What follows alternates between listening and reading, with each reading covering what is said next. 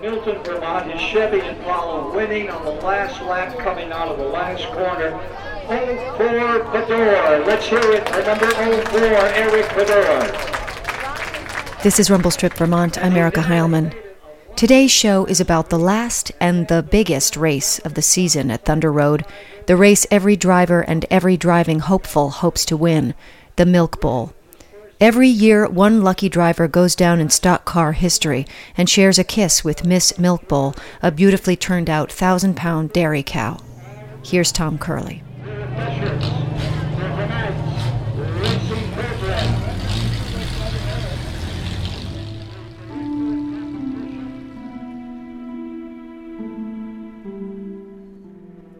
On Milk Bowl morning, there's always a big chill in the air. It's in fall. It's 30, 35 degrees. I put on what I call calm down music, which is classical music in the morning at a racetrack in the pits. Unheard of. Guys are saying, where's the country western? I said, this is Milk Bowl. It's calm down music. Get you guys' heads in the right direction. Some of them actually like it now. And I usually walk around the infield by myself that morning. And I think about the year and what the year has done and hasn't done. And the gates start to open and people start trickling in early. And I think about them and why would anybody get up? Races don't start till 1:30. It's now 9:30. And go up and sit in that cement from 9:30. And I think about all that Milk Bowl morning. There's always a driver's meeting around 9:30 or 10 that I have to go conduct. And there's an energy that starts. It's a big race for a lot of people. I mean, you win the Milk Bowl at Thunder Road, it's a career changer. And many times I'll take all those drivers, 100 guys, I'll walk them up the hill, and I'll go where those monuments are that I put up 4 or 5 years ago with all the major races with their names etched in that granite. And they'll stand there in a circle. It's not a sermon, but it's almost like going to church. And they'll stand there, and they'll look at those monuments, and I'll say, one of you is going to be on this next year. 50 names on there. You're going to be 51. So you do the best you can today. And for those of you who aren't going to be on that stone, you've got to think about why you didn't get there and what you got to do to get there. And you got to be respectful of each other, and you got to appreciate the legacy that stone represents. All those guys that started this thing way back after World War II, you remember that when you're out there driving those things.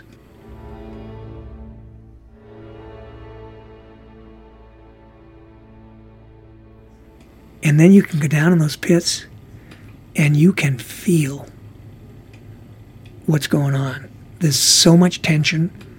There's so much excitement, apprehension, positiveness, fear. All those elements are wrapped up in that psyche down there. And it really is something to behold. And it absolutely is contagious. Crowd starts to feel it. And when we roll those cars out at 1 o'clock, I'm telling you, it's just a magical kind of day. And we're just about ready to wish them good. And then it gets down to business. Gentlemen, start your engine. I'm the guy responsible for being the jerk. In that racetrack, nobody gets thrown out by anybody except me. Period. If you've got a technical inspector who finds a violation of a car, that team comes down into tech. They pull the car in and they say, pull out your springs. They pull the springs out. And they look at them and they say, we got a problem. They call me up. Tom, you need to come down. We got an issue. I walk down. I go into the tech trailer, and I look, and I see these 2 springs, front springs in the car. And I look at the tech guy, and I say, what's the deal? This spring, the short one, or shorter one, it has been cut. Some of the coils are cut out of it, and it's been heated, which means that you're getting far more suspension with this than you are with this. It's illegal, black and white in the rule book. Bring the guy in. And this is a guy that's been racing for 10 years. And 3 times a year, he comes in with some piece of illegal equipment on his car. It happens all the time. So bring him in. Comes in, and I said, listen, you knucklehead, those are your springs? Yeah, I guess they might be. I said, you see the cuts in them? Yeah. I said, here's the deal. You're disqualified for the race. You're suspended for 30 days. I don't want you back on the property. You can't even buy a ticket to watch. And the next time I find you in this trailer playing games with these tech people, you're never going to race at this place again, and I'm writing every promoter in this region, and I'm going to tell them to blackball you from their race facility. Do we get it? You get it straight? Because we're tired of you jerking people off, winning races, denying those that are legal to go in victory lane in front of their family and friends. So you get out of here and don't come back for 30 days, and when you come back, you better be right. Now get out of here.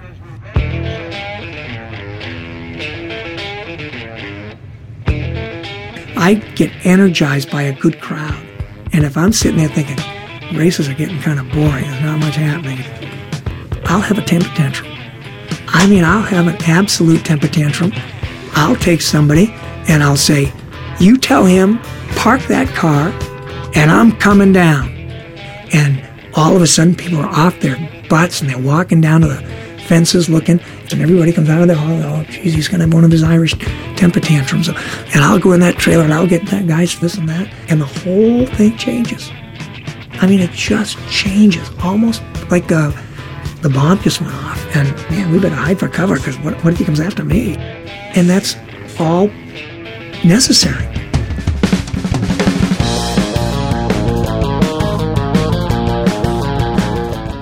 I like the goosebumps.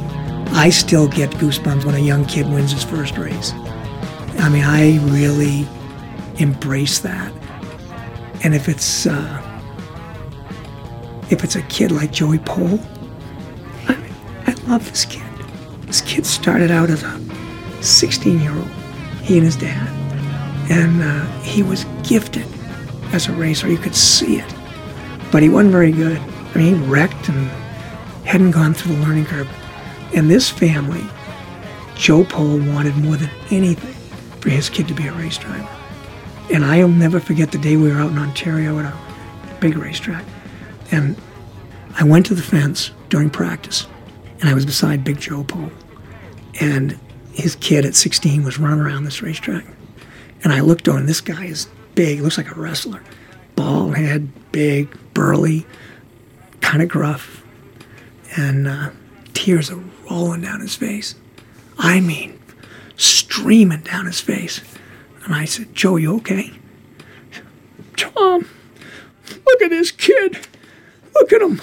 Jesus, look at this kid, will you? I mean, this big, burly, rough guy. God, is that magical or what? I mean, how cool is that?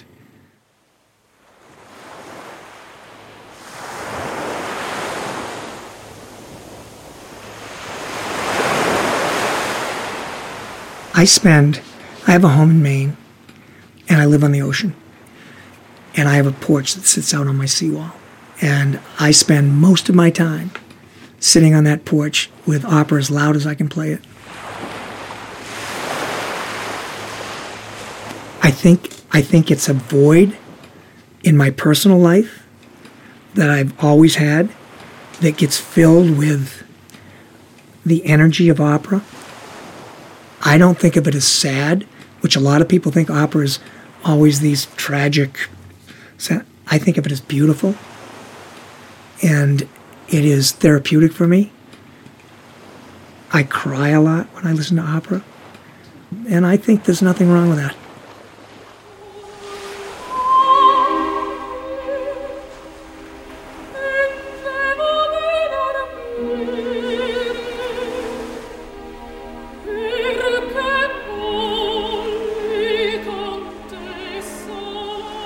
Do you have a similar experience when you're listening to Thunder Road?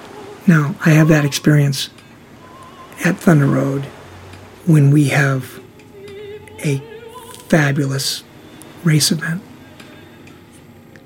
Our biggest event is the Milk Bowl. And I like the orchestration of the event. And that's what it is. When I conduct an event, to me that is opera. I mean, it's the conducting of it. It's the flow of it. It's making sure that the harmonies all work. And I start that out like many operas, way down here in lower register. Okay? By the end of the day, I want that thing full-blown upper register when he holds that can over his head. Those are really special moments. A Pearl 3 wide up the middle as he works his way through a lot of traffic. Segment number 1 so far has been a clean and green up to 4th now. 4th position now, it's the 99 Cody Blake. Joey Paul 97 up to 5th. He's looking for 4th on the inside. As the leaders price their way through some heavy lap traffic. Smoke showing up the 13 of